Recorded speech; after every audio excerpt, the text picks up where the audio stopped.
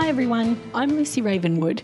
Welcome to Bound for Success, a podcast filled with insights from successful entrepreneurs, career inspiration, and a look at the business landscape on the beautiful Sunshine Coast. So today I'm delighted to welcome Feda Adra from Comlink. Thanks so much for joining us, Feda. Oh, thank you for having me.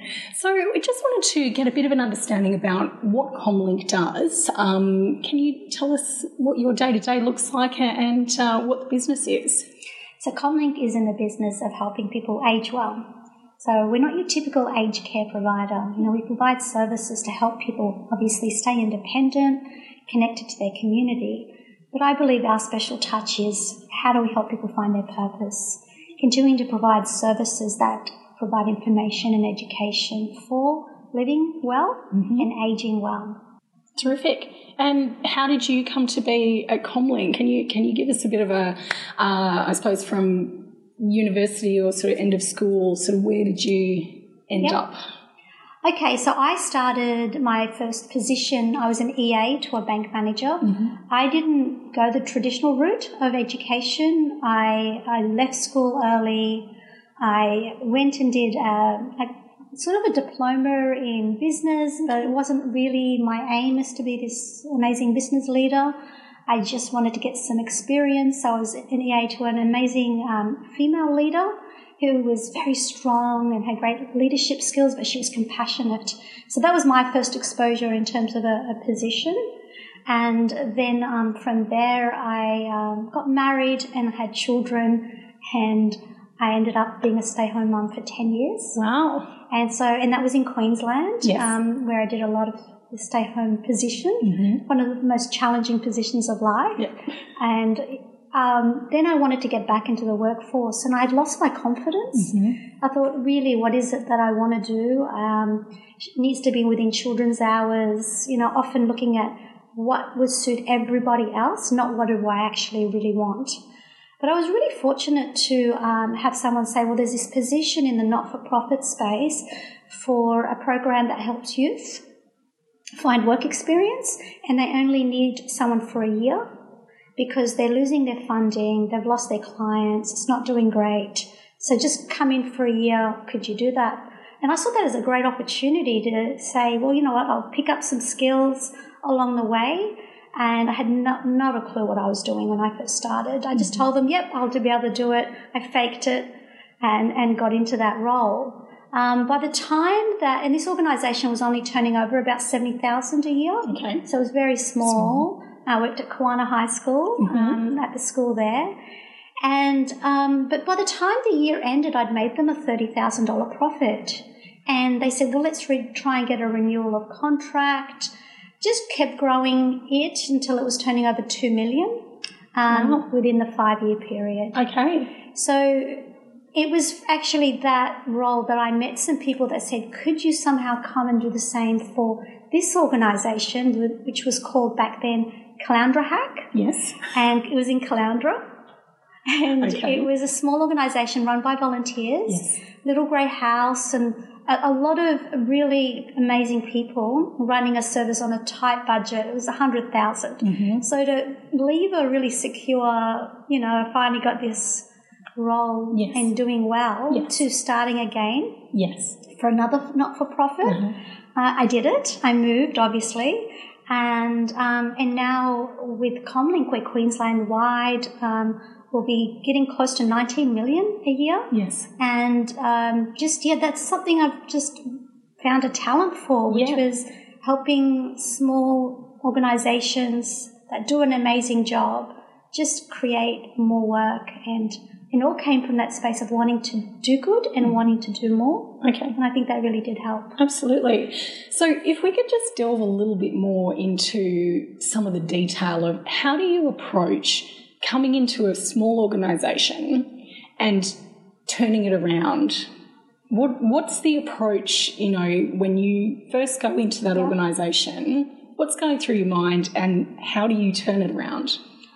For me, what I found I did naturally but worked very well and in my favour is to learn every single role. Yes. That is required of this business. So in the aged care space, for example, the bookings, the scheduling, but then I'd go to government meetings to find out what is it they're looking for, in a business for us to achieve more government funding. So I would do that high level, but then I'd be back helping at the centre, serving food. Someone needed to go to the toilet, I put my hand up, you stay, I'll help. It didn't matter what I was doing. I just wanted to make sure I learned what it is that is so special about it. And then I added a really great business mind to it.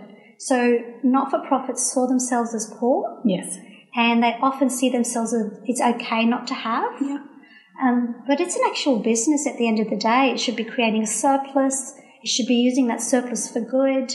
And so I started to apply really just, business principles to it, which means collaboration, negotiation, starting to hire staff. They ran on volunteers only, and you can't really grow just doing that, not to the same capacity. But we've got 220 volunteers now, and we've got 210 staff.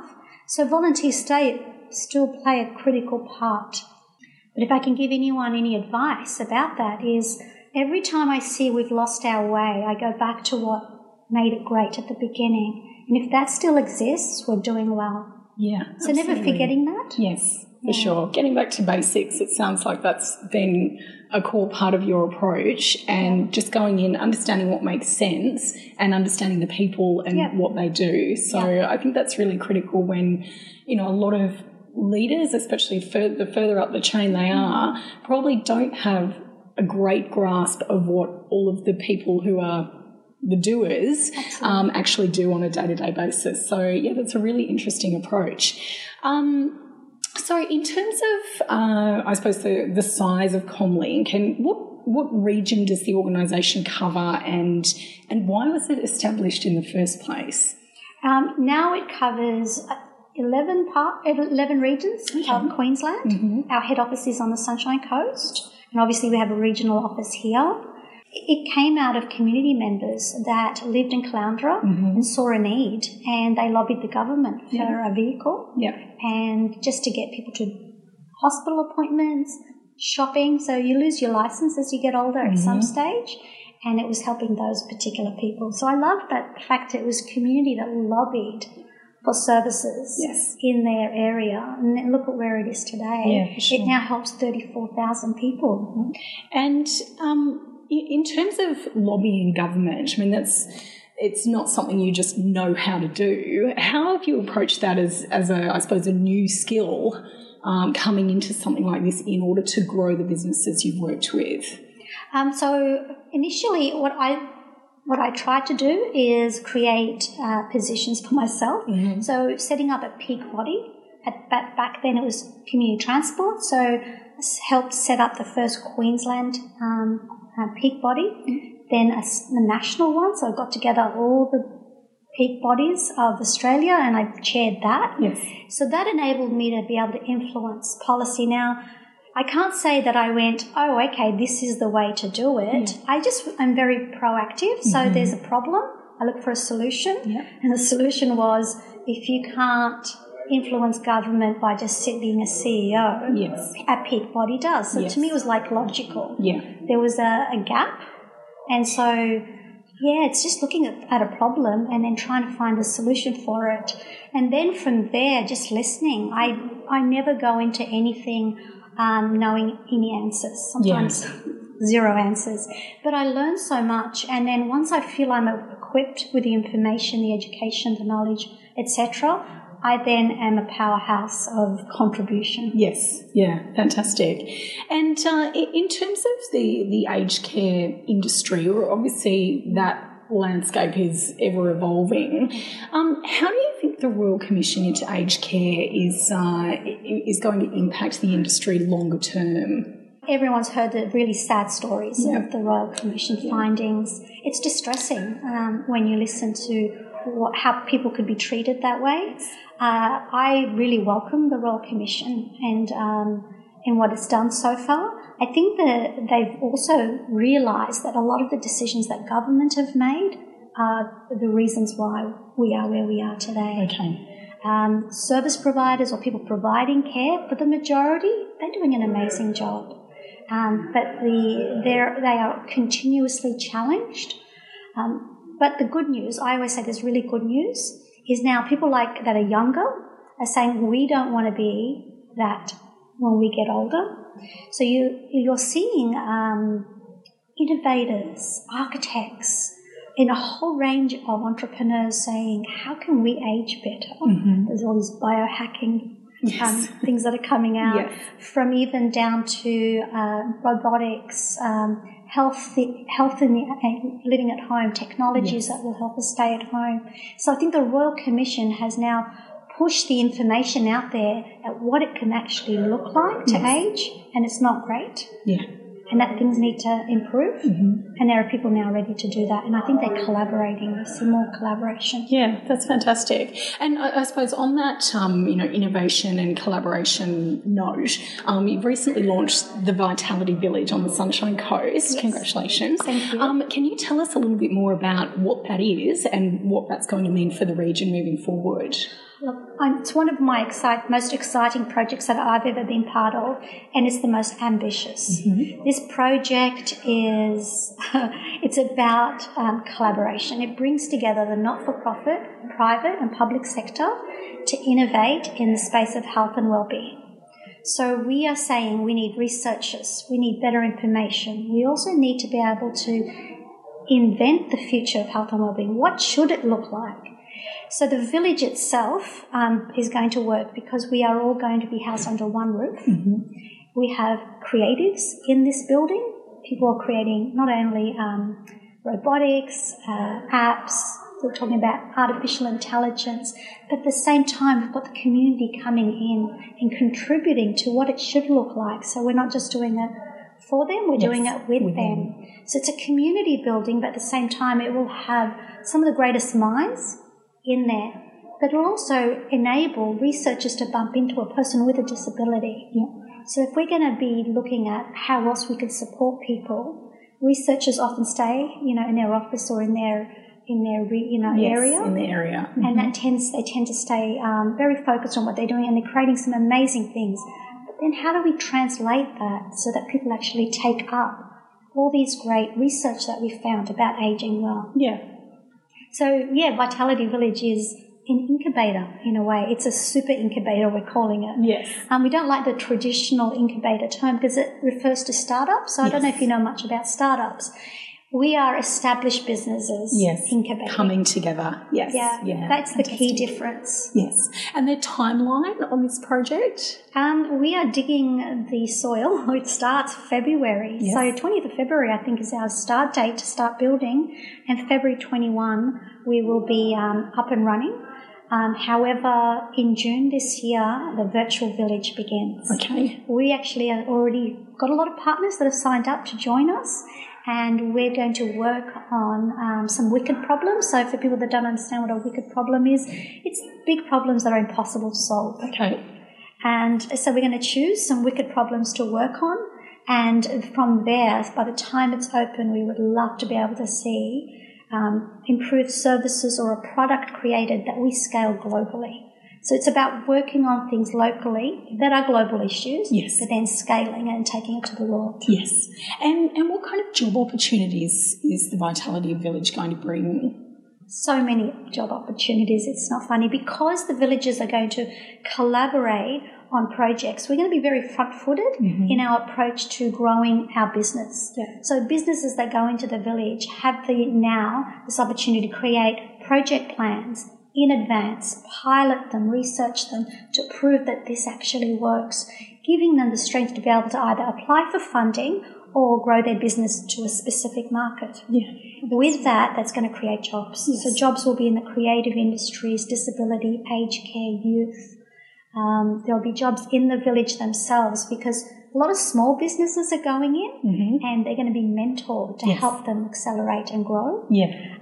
Also, the biggest thing for us is how do we get it to generate an income? So commercialization of products that can be scaled very easily. And we've got partners in the US and we're looking at partners all over the world to scale. Wow, that's really fantastic news. And if listeners are looking to find out more about the Vitality Village, where should they go to? go to our website, which is vitalityvillage.com.au, and that will give you a little bit of information because it's very brand new, but there is an expression of interest to then make contact, and I'm happy to speak to people directly. I think I did 200 meetings last year. What's a couple more? No, that's great, Feda. Thank you. So I'd just like to turn our discussion now to leadership, because this is obviously something that, one of the reasons that we've been really interested to talk to you in our podcast. You're a young leader, you're female, and you've taken various organisations, to great heights, under your leadership. So can you share some of the greatest challenges and the greatest triumphs that you've experienced on your journey so far? One of my biggest challenges, I guess there was for me often I dream really big, and then I pursue really, really large projects. Yes, yeah. And I remember my board, even, the different board of directors, often saying, that's not going to happen. How is that possible? And what are we doing this? This is really out there.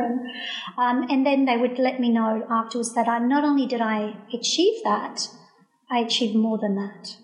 And so the challenge has always been taken a bit seriously because we're building a village. Yes. We're going to, grow across Queensland, and we're going to, whatever it may be. It was always quite large. It never was, and it was always came from a space of wanting to help the community. And now that's why we're looking at village, because it's Vitality Village, because it's a global impact. Yeah. So that was my biggest challenge, is getting people to actually take me seriously because of that.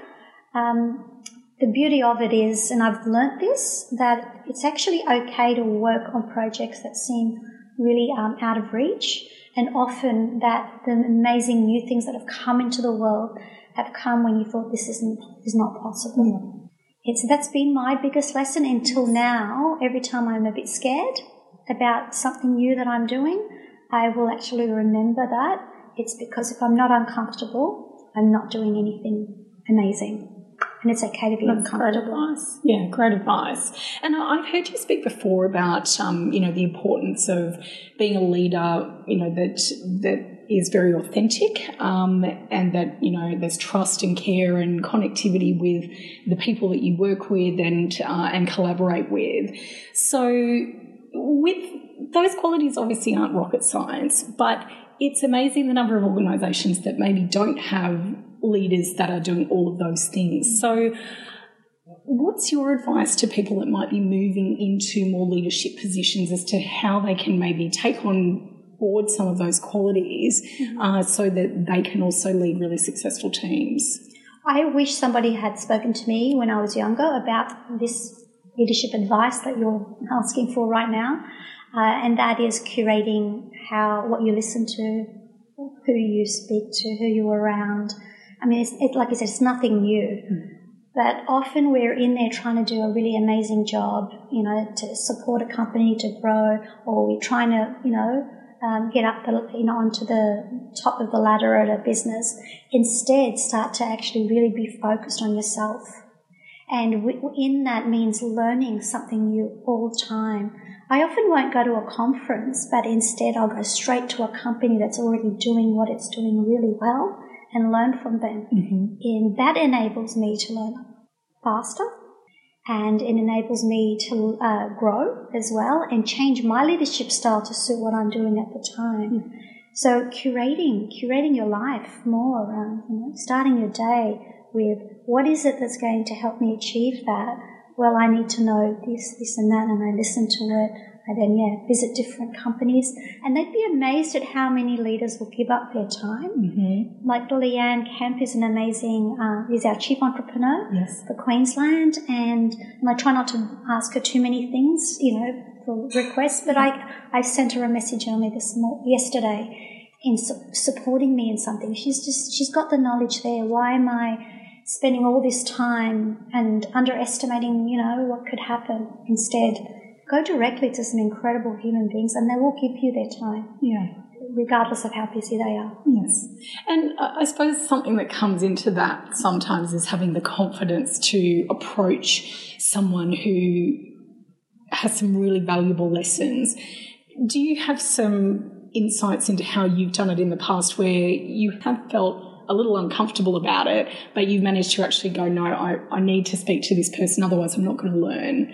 Absolutely. How would you approach that? Well, that exact same thing did happen to me with Leanne Camp when I was in her office. Okay. I was completely awkward. I was determined to be able to ask her to see if she could give me some mentoring. And I'm sure she still shook her head and laughed at me. And I sort of did it in a real, I don't know if you know, the English way where you're apologising all the time. I'm so sorry, but if you can't, but that's okay. And I think it's a very female thing too. Yes, I'm definitely not direct. So I'm not a good example of someone that does it. But I actually worked myself up to say that this was going to happen today, regardless of how awkward I was going to be. Mm-hmm. And I was extremely awkward. And then she gave me her mobile number and she said, I don't do this sort of thing. And it was really, really cool. Yeah. But I've been really mindful not to overuse that either as well, because, again, I know how busy I am in the role that I have. So someone in her position that travels so much. Yes. So I will say do it anyway, regardless of how awkward you're going to look. But be direct in what you're actually trying to achieve out of that connection. Absolutely. And then I did even end it with either that or be my BFF. Yes, yeah. One or the other. One or the other. So I had to throw something funny in there.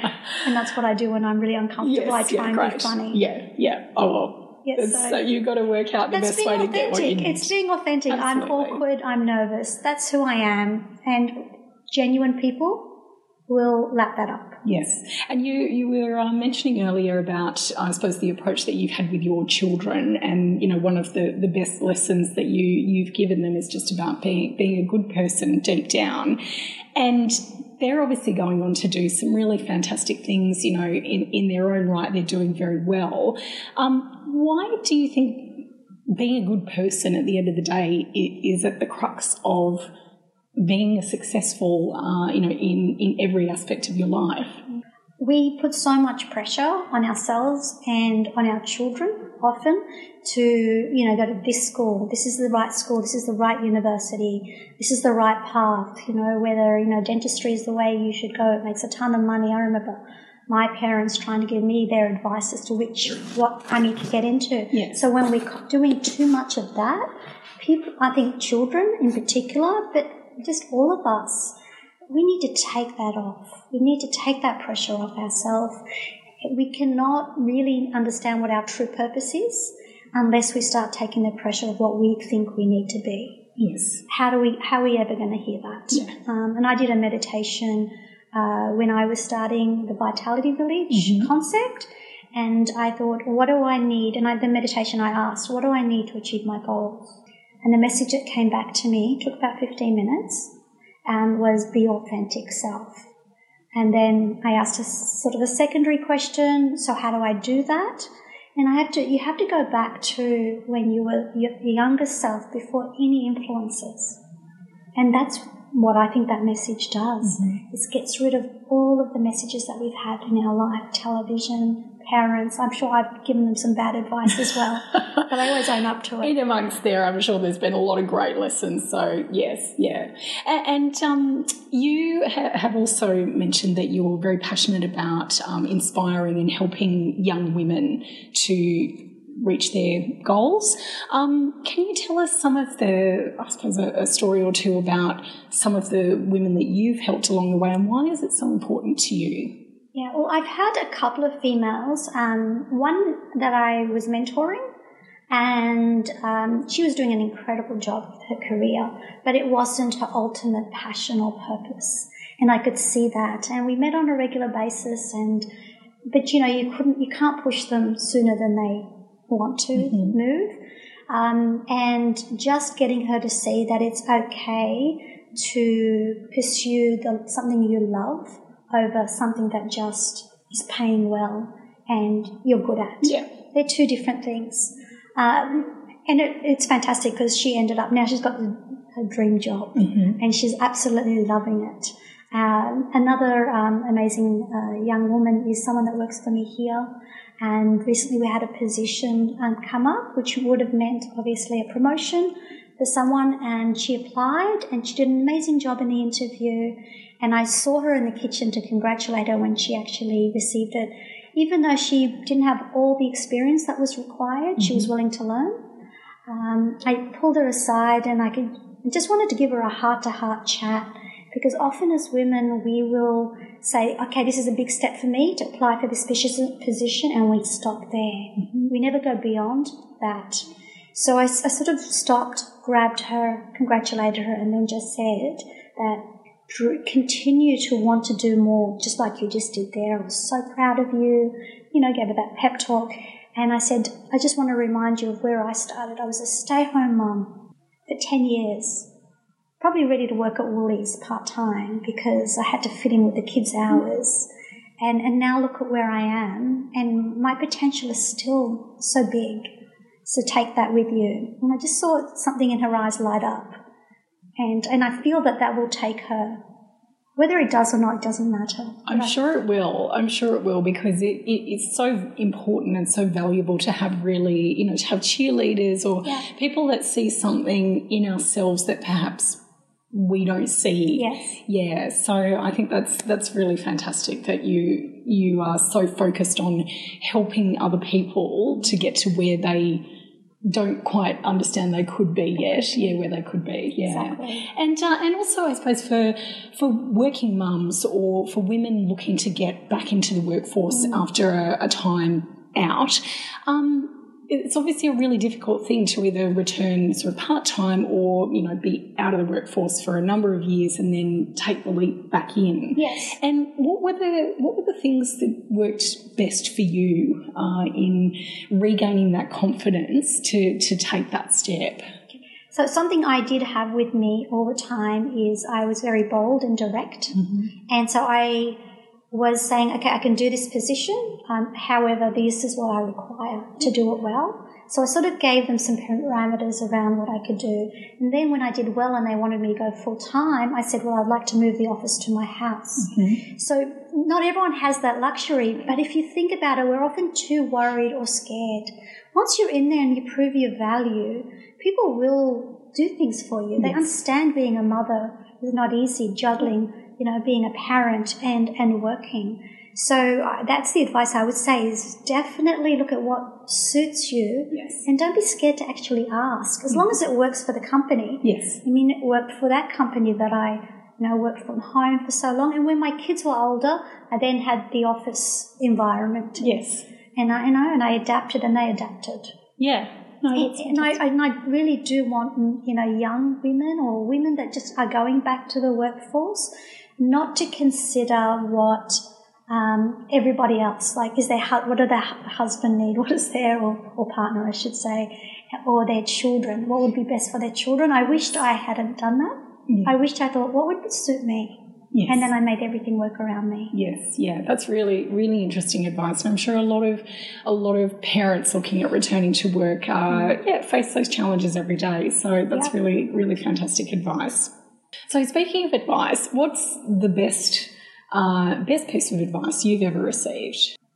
That if I'm not doing something that's uncomfortable, I'm not working on something amazing. Yeah, excellent. Anything you'd do differently if you had your time again? I wish I curated more of my life when I was younger, and being able to really, start my meditation practice, my movement practices. I diarise every day. I write my grateful journal. All of the things that I do now, I'm finding my job, is more relaxed because of it, and I'm also enabling what goes in, what I'm learning.